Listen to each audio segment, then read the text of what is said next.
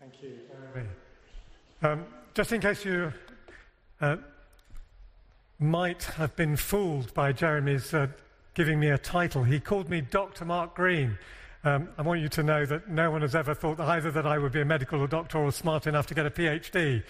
But if you'd like to give me an honorary Keswick PhD, that would be absolutely fantastic. I know they're very valuable, these things.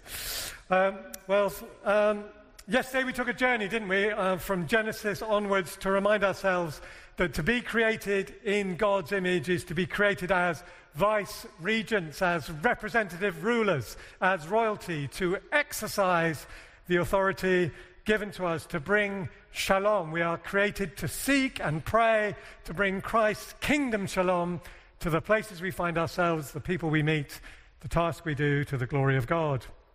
We therefore participate, if you like, with Christ as we recognize what he came to do, coming, if you like, gloriously, not only the creator of all things, but the one who came to shed his blood that we might know peace, and that God, through him, might bring peace to the whole universe. And we also noted that this notion of the, if you like, the comprehensive scope of Christ's work, embracing all things, and therefore validating all human activity that is righteous and good, is not the way that the church in the last 200 years has actually expressed what discipleship means. And we had a number of examples of that, from school to everyday work and so on. The Great Divide, and I mentioned one resource that is online but also available called The Great Divide that looks at that. So today we're going to come to the question of how our vocation as people created in the image of God relates to our daily activities. Yesterday we had a couple of examples of people whose eyes were opened, if you like, to the notion that wherever they go, God can work through them. So we had the example of Thelma, a young 93-year-old recognizing that her supermarket, her local supermarket, could be a context for her mission with God. And then we had Ed, a bored 23-year-old factory worker who suddenly realized that actually in that factory, though the work was dull, God had a role for him right where he was. And as I was coming off the platform yesterday, Sandy said to me, she was sitting there, said to me, and you can do it in the gym too. So I said, tell me the story. So she told me the story. And she's now going to give us a short version of that. Please welcome Sandy.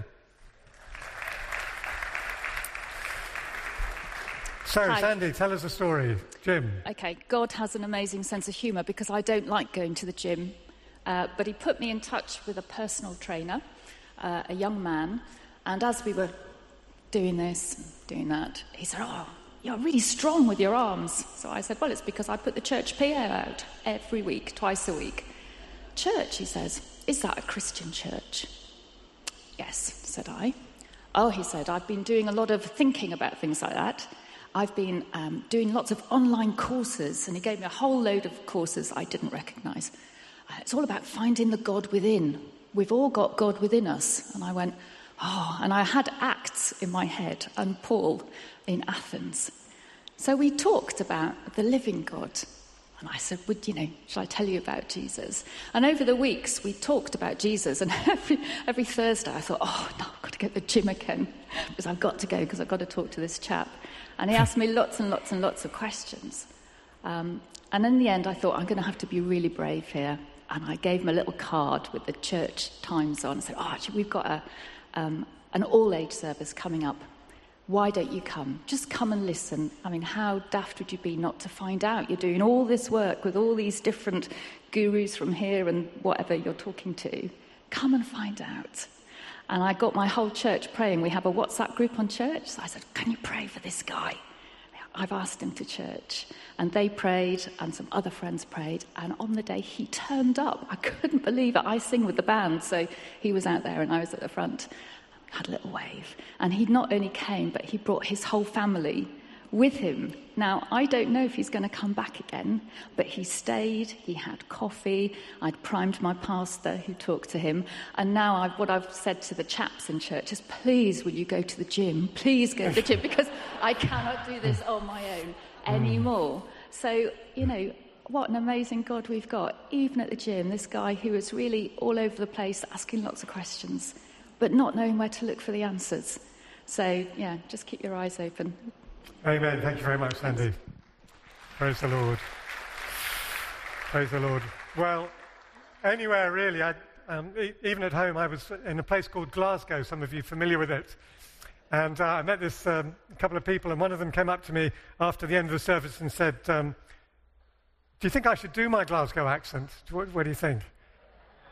Because if I don't ask permission, then I get fired for cultural appropriation.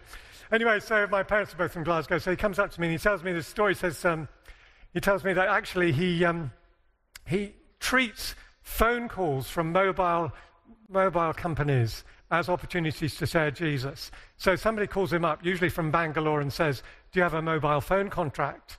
And he says, yes, I do. And would you like to hear about Jesus? So he talks to them about Jesus. And then he told me, and I'm not even paying for the phone call. Now, that's not for everybody, because for most of us, it's enough already. But it's just interesting, isn't it, that for some people, that's the opportunity. I'm not going to show this today. I'm going to show you the film tomorrow. Well, not tomorrow, on Thursday.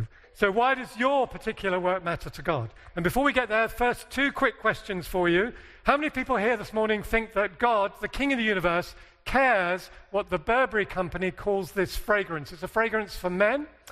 How many people think God cares about that? Just a quick show of hands. Okay, a few. And how many people think God cares what we call one of these? Now, look at the difference. Look at the difference. Which one smells better? Somebody say the elephant. Well, we'll come to why do we instinctively think that God cares more about one than the other? What's the instinct going on there? What's going on there? So now I'm going to give you a very quick interview. Again, I'm afraid I'm going to force you to talk to each other so that we root this in our real worlds. We're looking at whatever you do during the day. You could be looking after 9 children under 7. You could be doing the dishes. You could be doing whatever you're doing. You could be in a workplace. You could be looking after grandkids. Whatever it is, what's your primary activity during the day? And I want you to tell people what that is, and then 2 things you like about that activity, and 1 thing you dislike. Okay, and you've got 60 seconds each. You may have to talk to somebody new. You may have to turn round.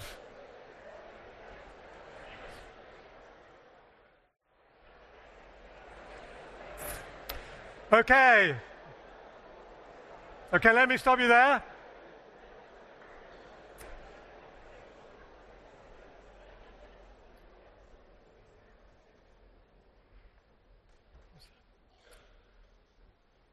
So the question before is why does your particular work matter to God? Or to put it another way, how does your particular work fit in with God's mission in time and eternity, whatever that might be?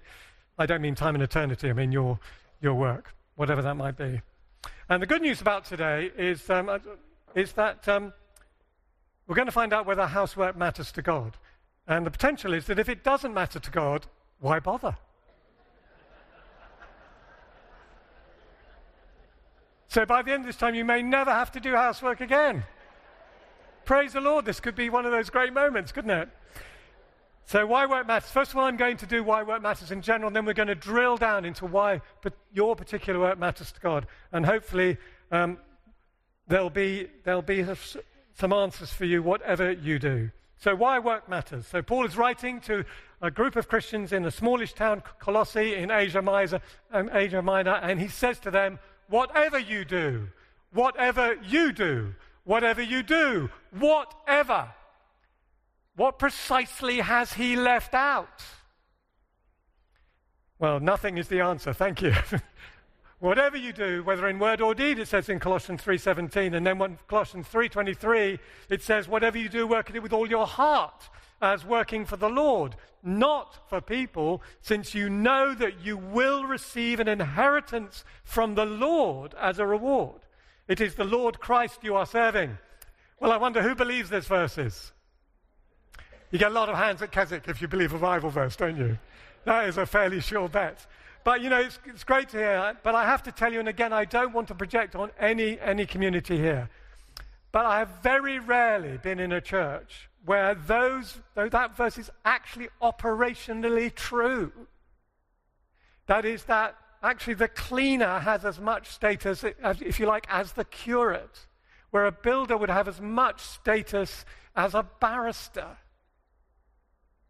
And part of that's the way the world operates, but it's also the way that, in a sense, our community operates. We're, in a sense, conforming to the world completely inadvertently. Context here is important. It's not a reference to church work or evangelism or to teaching or to healthcare or to any of the jobs that we in the Christian community regard, if you like, as kosher. It's a clear statement about all forms of work. And Colossians 3:23, that's not the verse on there, that's Colossians 3:17, is actually written to slaves. It's addressed to slaves. This is absolutely revolutionary. Chris Wright says this is a revolutionary statement in the ancient world. To say to a slave, first of all, that they're significant, but then that the stuff that they do is significant, is extraordinary. It's a clear statement about all forms of work. Do it with all your heart. And the Lord God, the King of the universe, would hardly ask us to do whatever we do with all of our heart if it were not of some significance to him, even if, actually, if we're honest. Really?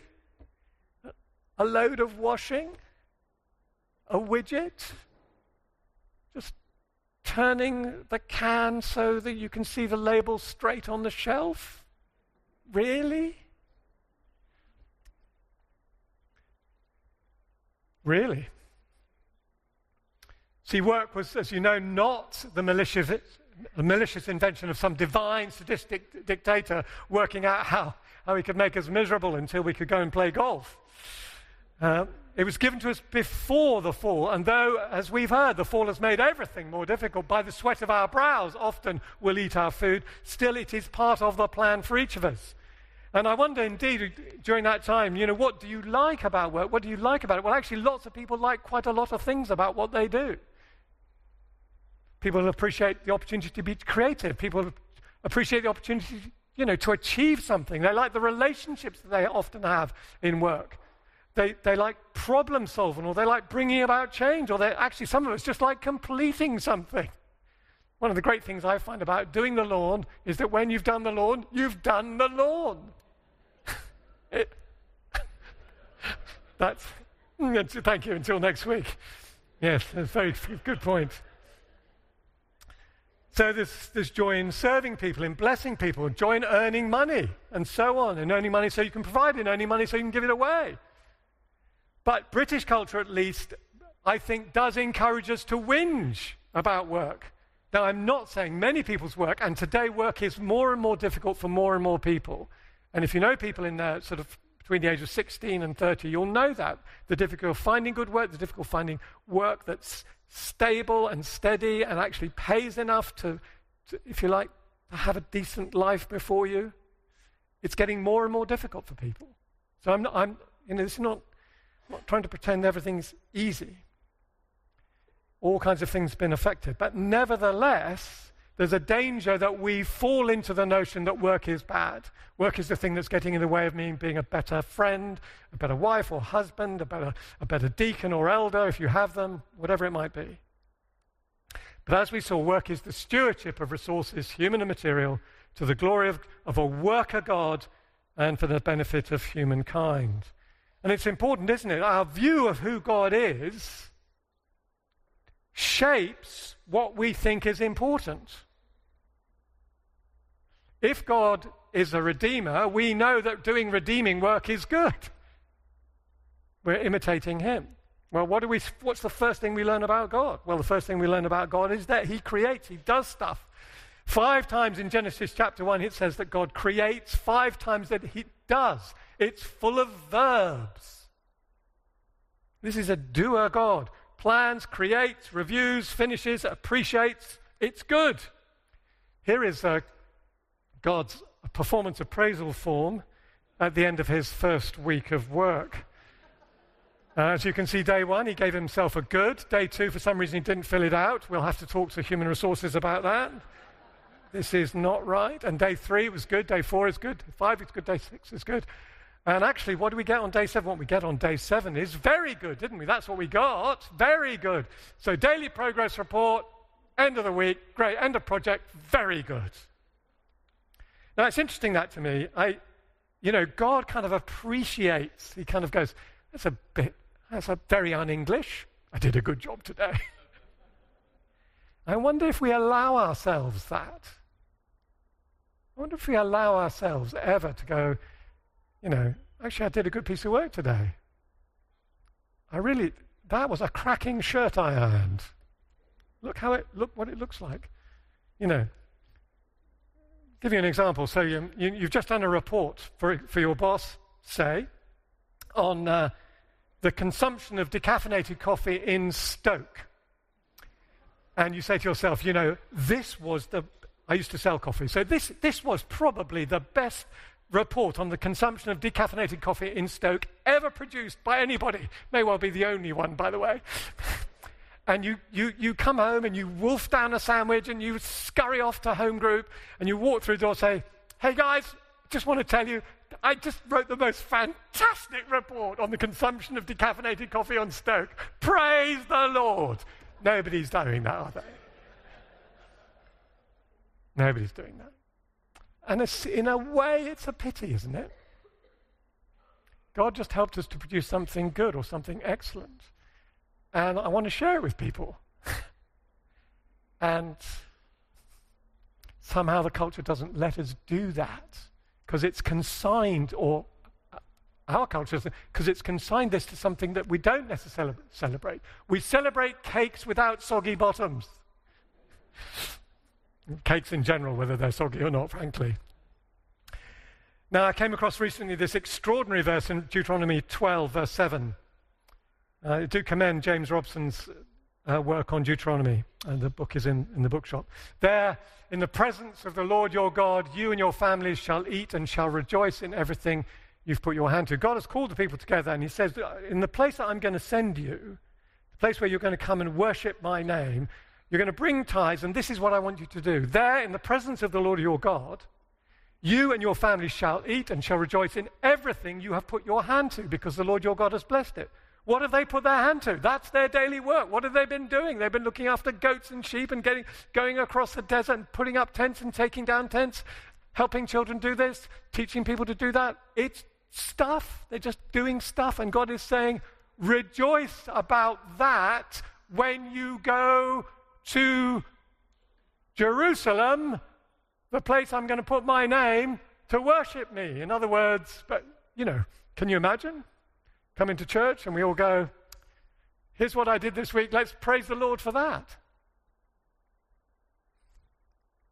It's interesting what worship contains when you look at it in the Old Testament.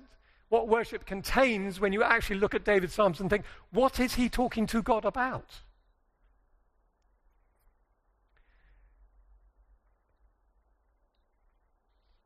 And of course, there are a number of pastors experimenting with this. There's a thing called Plough Sunday. Some of you are familiar with if you're Anglicans, which is the second Sunday of the year.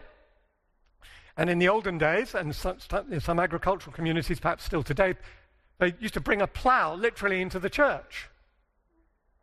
And the community would pray for the ploughing. Thank you, Lord, for the technology, and pray for the ploughing of the fields, because this was critical to the economy, to the survival of the village or the town. And they would dedicate not just the harvest, thank you, Lord, but the ploughing, and then, Rogation Sunday, the sowing. So one Baptist, imagine a Baptist taking on an Anglican thing. Ecumenism has gone mad. And so this is David Goodrich at Lymington Baptist when he was there, brought in a plough because his dad had an old one and for some reason never gave it away, so that's a plough. And then what they did was, you can't really see this well, I'm sorry, but they got people to bring something that symbolized their daily activity and lay it on the altar before the Lord. And they would then dedicate that for the rest of the year. And there's all kinds of things up there. There's a UBS stick and there's a pile of marking. Well, they're not going to get it on Monday if it's still on church on Sunday either.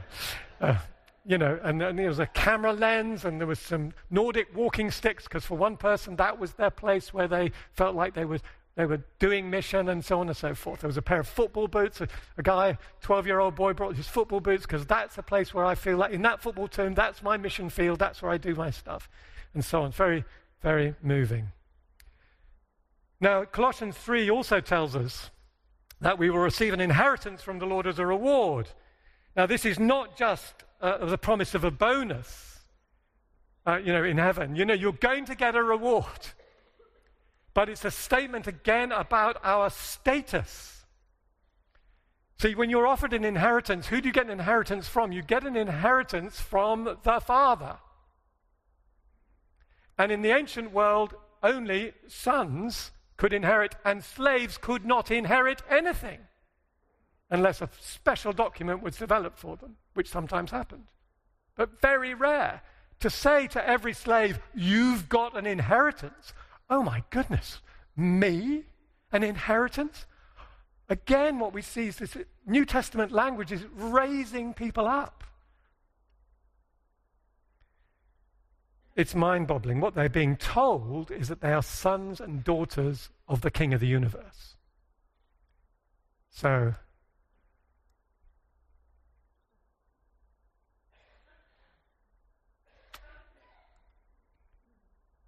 the question is, as they would say in the Pentecostal church, amen, anybody?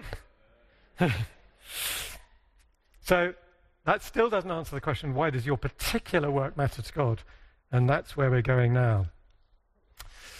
So yesterday we saw that God created a context for human flourishing in the Garden of Delight, Eden. He's the creator of a context for human flourishing. God is love. So everything he does is an expression of that love. All his work expresses his love. He creates this context for shalom, peace with him, peace with other people, peace with the created order, and peace with oneself. All that contributes to shalom. What I want to suggest is that in God's working, we see 5 aspects of his work that contribute to these.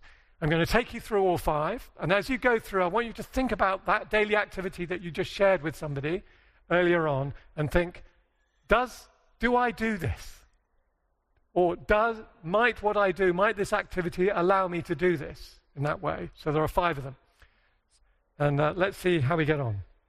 So we read in Genesis 1 verse 2 that God's first action, in a sense, was to bring order out of chaos. Now the earth was formless and empty. The Hebrew words were tohu vavohu, which sounds like the wind, doesn't it? It sounds like emptiness. You're familiar with wind here, aren't you? Please do not let that be misunderstood. Now the earth was formless and empty, tohu vavohu. And this is the first signal that God, our Father, can sort out our mess. If he can sort out chaos, primeval chaos, he can sort our mess out, can't he? So we ask ourselves, how might your work, our work, bring order? How might it bring order? Well, I wonder what jobs bring order. Well, there are lots of jobs that bring order, and you probably do many of them. I'm not going to say they might be. That's a water pipe leaking. I know a plumber. His name is Valery. He's a Bulgarian. He's about 6'5". He's a big man, and he when he goes to job, normally when you call a plumber, things are not good. Often things are not good, and there's water running down the side of the wall. We've had 5 floods in our house, down the side of the wall, through the ceiling, all this kind of stuff. And he always walks in smiling. And they say, what are you smiling for? He said, it's going to be okay. See, a plumber is a bringer of peace and reassurance. And the good ones check other things, don't they, before they go, to make sure there isn't something else going on. A bringer of peace. And our Lord provides. And you see that in Eden. How do you provide? Space, physical safety? You'll have some ideas. And how does your work bring joy? I wonder in what ways your work might bring joy. Here's I don't know if you're familiar with one of these. This is a Solero from the Walls Ice Cream Company. Other ice creams are available. You may not feel in great need of one of these today, but there you go. This, in my view, is one of the greatest confections known to humankind. It was launched in 1994, and it is a beautiful combination of pineapple, peach, mango, passion fruit sorbet, and velvety vanilla ice cream. And it offers you 3 distinctive taste sensations. First of all, there is the outer satiny sorbet, 38% sorbet. It's at once tangy without being sour. It's enlivening, but also curiously soothing. It refreshes us on a hot day, cools the palate, the head, and the body. And as then you go from the sorbet into the combination, the swirls of the sorbet and the ice cream, well, what happens then? Well, they set each other off, just as yellow and blue set each other off and actually make both colors more vibrant. So the tang and the velvety ice cream intensify those flavors into an intoxication of joy. And then the sorbet disappears, and you get just the velvety, lush vanilla ice cream, relaxing every muscle, unfurrowing every brow, blocking out the strains and pains of the day gone by. Now, the point about this is that somebody invented that. They came up with that recipe, and the technological acumen required to bind sorbet to ice cream, it was a breakthrough at the time. And it's produced a great deal of joy, if only for me. But the point is, and you see this in Psalm 104, where, we're told that God brings forth fruit from the earth, wine that gladdens human hearts, oil to make their faces shine, and bread that sustains their hearts. So it's wine to gladden the heart. Of course, he's not talking about intoxication here, but it gladdens the heart. Oil to make your faces shine. It's not just that you end up looking like Sicilian farmers, with olive oil, wonderful glowing skin. It's actually make your face shine is about benevolence. The Lord make his face shine upon you. It gladdens you, makes you more generous to other people, and so on. And bread that sustains their hearts. It doesn't say sustains their physiological systems. A decent baguette or whatever, a nice bit of, brown granary bread, well, that actually is a joy. It's meant to be. It's not just fuel, is it? That's not who our God is. And of course, it can be simple. A scrambled egg on toast, lovely. And there's joy in some products like this one. This is FIFA. Computer games can be addictive, but they can also bring great joy. And it may seem trivial to you, but I am very grateful to the people who created a product that means that I do not ruin my parabolic nails when I'm scraping the lime scale off the taps. Thank you, Mr. Muscle. See, we do lots of things that make other people's lives easier, don't we? And when we do that, sometimes people notice and it produces joy, gratitude. This is a thing called a tax form. And I think some of you are old enough to remember, certainly I can, at the time when the tax form was a complete nightmare. When I first started work 150 years ago, the tax form, all I had was a salary, but it took me hours to fill out this form, hours. And I remember one year going up, and I always put it off to the last minute because I absolutely hated to do it. All I had was a salary, really. And I was trudging up the stairs. I said to my wife, see you in 3 days, and all that kind of stuff. And half an hour later, I come skipping down the stairs. I've done it. Fantastic. It's so simple now. Praise the Lord for whoever did that. And then one day I was teaching something called Executive Toolbox. Some of you may have been on that. I think one of you here has been. And somebody in the room said, I work for PricewaterhouseCoopers. And I know the guy who designed that form. That guy made my life a lot easier. He released me into other things. So there's joy. And then there's beauty. God produces beauty. Well, that looks pretty good. And here's Jeremy's other car. And at a very simple level, you can create beauty in the way you lay biscuits out on a plate. This is one of the winners of the LICC biscuit layout competition. You jest, but we train all our people to do that. Actually, the person that we have now doesn't need training. She's absolutely brilliant at it. But I take pictures of these things. And it's interesting what happens when you lay the biscuits out nicely, isn't it? Even if you do that at home, what happens? Oh, that looks too good to touch, too good to eat. Okay, then. And you'll notice that this one is branded with the LICC red dot in the middle. And then there is beauty in something like this. There's a little murmur of appreciation. I discovered yesterday that when I said, is there anyone here with has a theology of math, that John Lennox, the professor of mathematics at Oxford University, may have been in the tent. Luckily, he didn't interrupt. I think he was on the site anyway. Now, this apparently is the most beautiful equation, according to mathematicians, and I'm not going to do this now, but just to say that one of the reasons is that these numbers, pi, you may recognize, it's a number which goes on forever.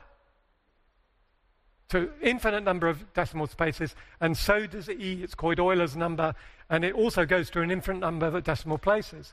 And I is an odd number. It's odd in the sense that it's the square root of -1. What does that even mean? It's what they call an irrational number. I understand that. That's all I understand. It's irrational. Makes no sense. And 0 and 1, well, there are number systems that don't use 0. Could we do without it? There are some number systems, 0 and 1, that's all you've got. Well, indeed. Computer languages, 0, 1, 0, 1, and so on and so forth. But what happens with that is you've got these odd numbers, two that go on forever and one that's irrational, and yet this equation brings them all together in a harmony. And some mathematicians see that as God's redemption, really. These odd things that don't really fit somehow in this equation, fit together into a perfect harmony. Well, and there's beauty in people who stop things getting ugly, like the good men of Hillingdon Council. And then finally, there's the release of potential. And sometimes that's easy. You take a seed, it turns into a little seedling, and then finally you get an apple. Fantastic.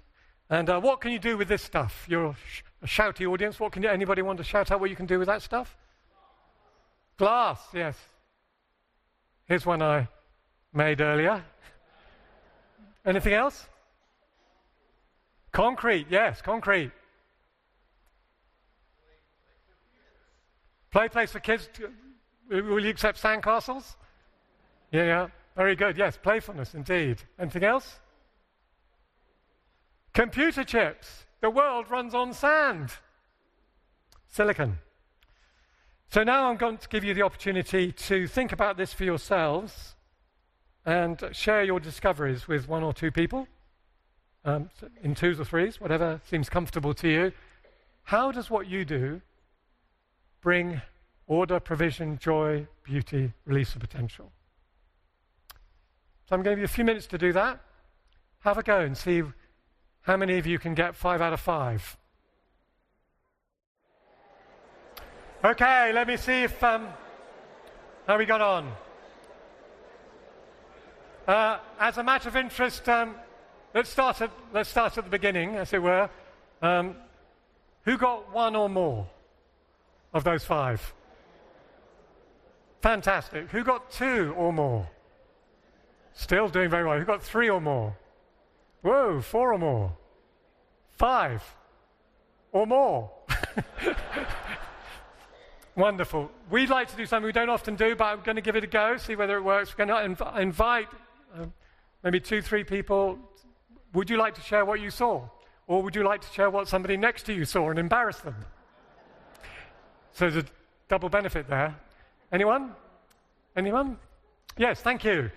We're going to have a mic, I think, for you. Here comes the mic. Here comes the mic. Zigga-zagga, zigga-zagga. Here comes the mic. Behind you. Thank you. Hello. Oh, no. I like to hold it myself. No, he's not going to. I move about. Come on. That's it. Got it? Right. I came in late. Sorry? I came in late. You came in late? Yep. came here very late, so I didn't hear the original questions or anything.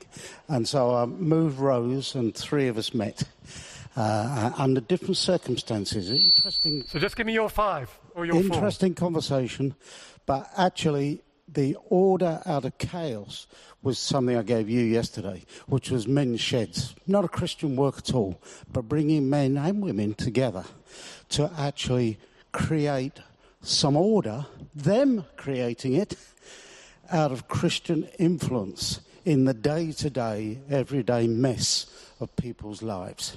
So that's what I got from it. I don't know what they got from it. I know one got a lecture from me, but... Bringing order into people's lives, who then bring order into other people's lives. Thank you. Someone else? Yeah, right at the front. You'll be popular because you're right there. Okay, well, I do the highest level of work, and namely, I'm an engineer. Very good. And I've got an engineering company. Slightly less than I thought. Anyway, well, you're complaining. I did my Glasgow accent and didn't get a murmur. No. But we discovered that the first thing about order is my wife would tell me that cleanliness in the engineering factory life is of such importance. And so order is needed every day to maintain good working practice and safety, etc. The next thing is provision. We provide salaries out of what we do, which is really important. Joy, because we make things, we're on the highest level of joy, that we actually make things a completed product. Shock absorbers, for example. And there's such joy in that. And then beauty, that anything that is made right generally looks right. And so in an engineering world, like a bridge over here, we saw the other day, a bridge which looks so beautiful, so functional. But beauty is connected to things that work. And in the release of potential, we have people called apprentices. And every guy in my factory has been trained. One came from a Land Rover factory who didn't know anything about engineering, really. Another guy was a wine cellar. He's now an engineer. Another guy, he was a farmer. But now he can do the highest level of work, engineering. So we release potential in every person that comes into our factory. That was a propaganda announcement. Marvellous. So everyone's going to turn into engineers. Praise the Lord. Very good. Someone else? Perhaps someone who does housework.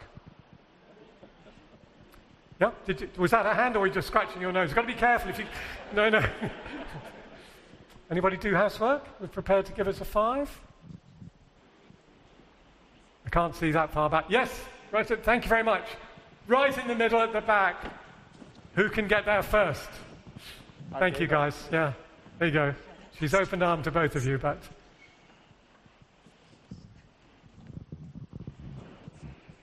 Thank you. Decided that my Do you want main... to stand up for us? Thank you. My main workplace is my home, and I guess my main job is housework. So I decided that housework brings order to my home. It provides a pleasant environment for people. It gives me joy because I don't like the mess. The beauty comes also in providing a welcoming environment that I hope people enjoy coming into and that my husband appreciates. Release of potential? Well, setting an example for my family, but I decided actually I could go out and get a job if I wanted to. Very good. Very good. Thank you. No, it's good. Yeah. That's right. Well, I think that's very helpful. I think one of the things about housework, of course, is that usually a tidier room is a better looking room as well. You produce beauty that way. And also, when a house is done, obviously this thing can go too far, can't it? But actually, sometimes tidiness releases potential just because there's nothing else I have to do before I do the thing I want to do. I know where the book is. I didn't fall over the shoes as I came through the door, and so on. So there's a release of potential in the humans in the family as well.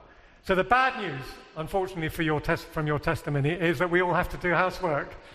So you're not very popular right now, I think, because actually it conforms with God's objectives. So lots of things like that. And of course, God's work brings him glory. The heavens declare the glory of God. And here is a picture of deep space. It looks like a graphic designer did that, but the James Webb Telescope took a picture of that. That is deep space. It's absolutely beautiful, isn't it? And God glorifying. There is almost nowhere where you cannot glorify God through your work. I'll tell you this, God's purpose through the things that we do. And of course, Jesus sustains things. Jesus sustains things. He creates things. He maintains things. Lots of our work does that. He redeems things in all kinds of ways. But still, we might have a question of whether the little things that we do really matter, and whether God really cares about the naming of things or anything like that. And the answer to that question, as it relates to our friend the elephant, is this, that yes, he does. And we have scriptural validation of this from Genesis 2, verse 19. Now the Lord God had formed out of the ground all the beasts of the field and all the birds of the air. He brought them to the man, at that point it was just the man, to see what he would name them. And whatever the man called each living creature, that was its name. So imagine this, that you have created the world, or a toucan, or a new recipe for orange and ginger and nettle cake. Do you let someone else name it? No. But look at God, he delegates. And when they actually come up with a boring name like elephant, he doesn't go, I don't think so. You can do better with 9-year-olds. I've done this with 9-year-olds. I've shown them a picture of an elephant and said, so come up with a name. You think, Master Blaster was one. Big ears, tusk head, all that kind of stuff. Notice in the text, to see what he would name them. So the Lord God, the King of the universe, big place, the universe, comes down to see what this individual man is going to call these creatures. How is this person going to differentiate between one and the other using language? How's he going to do that? God is intensely interested in what he does. That is sometimes very difficult to believe, isn't it?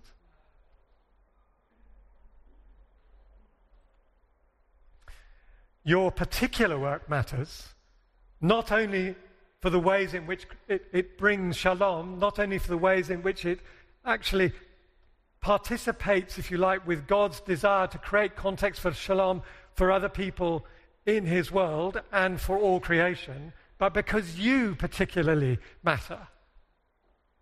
I think it's like a parent or an aunt or a godparent or just any adult looking at a toddler's scrolls. I think we've all had this sort of experience. There appear these toddler scrolls on fridges all over Britain, don't they? Oh, my godchild did that. Isn't she absolutely brilliant? And you look at it because you are interested and you think, is this a Pablo Picasso I see before me? Or merely a Jackson Pollock? Or if you're a social scientist or a psychologist, you're looking and thinking, why is mummy in orange and daddy in black? Maybe it's because he's a rock musician. Who knows? Of course he's interested in you. He thought of us before the foundation of the earth. He's been waiting quite a long time for you to pop out, and then you can see what are you going to do, he thinks, with your talents, your freedoms, your opportunities, your power, the resources that he gives you. So is he interested in the small things?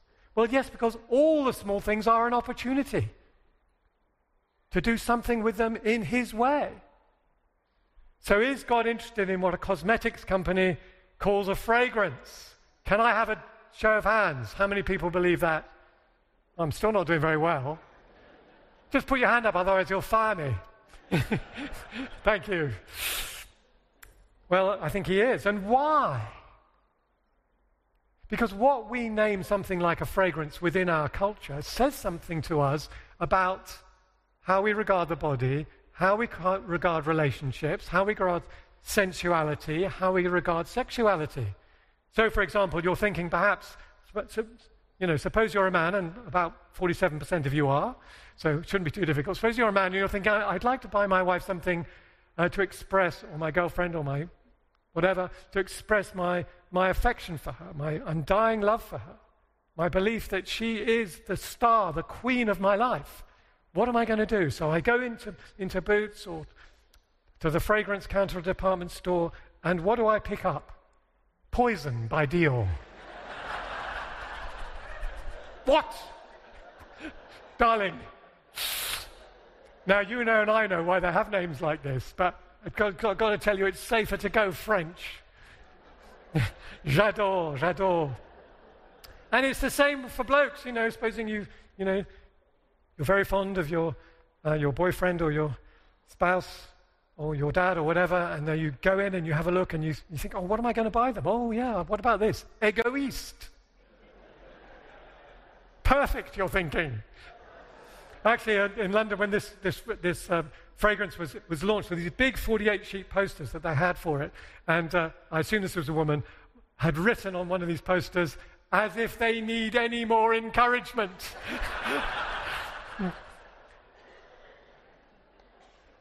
I'm not even sure Boss is okay. There was one young man told me that he had apparently quite a lot of aftershaves and stuff, and he told me on his wedding day he was looking at this array of things, and he was trying to make up his mind whether he would put on Calvin Klein's Escape or Calvin Klein's Eternity. He told me, at least, that he put on Eternity. So you see, it all does matter. And of course, we all know that the simplest thing can be offered infused with love or grace, or not. The simplest thing. The opening of a door. The saying thank you to somebody who just gave you a cup of coffee. The simplest thing can be done that way. And we've all experienced that if we've ever gone to a coffee shop, haven't we? The difference. We've all experienced, perhaps, if we've ever been sick and been treated by a nurse. Sometimes you can just tell the ones that really care about you and the ones that, well, don't really. Or maybe they've just had a really bad day and it's been 11.5-hour shift. The simplest things. So in the office, in the home, on the factory floor, as well as in the church, it is Christ we're serving, and we are grateful for work because it's an opportunity to serve him, to serve with him, and to serve others in the power of the Spirit. We do it with him, in him, and for him. And because it's Christ we're serving, it is a disciple, as someone learning to do this, learning to follow Christ in this activity at this time. So work does many things for us. It's an instrument God uses to get things done he wants done, and so on. But it's also quite strategic missionally. And let me just have a couple of words on this before we stop. See, the thing is, not only, as we said yesterday, is it significant, because if our work doesn't count, then we are saying to people that 40% of your waking life doesn't count to God. Well, if 40% of my life doesn't count to God, what kind of God is this? Am I wasting lots of my time? It's vital for young people, but it's also vital for the way that we engage with others. Because you see, somebody comes to the door with a package, and if you think their work is valuable to God, you treat them differently. You honor them differently. In London, I remember one Tube employee, he wrote a book, actually, Tunnel Vision it was called, and he wrote a book, and he said, one day, somebody came up to me and said good morning to me on the platform. I nearly fell in front of a train. I was so shocked. Interesting, isn't it? Because normally people only come up to ask for something or to complain.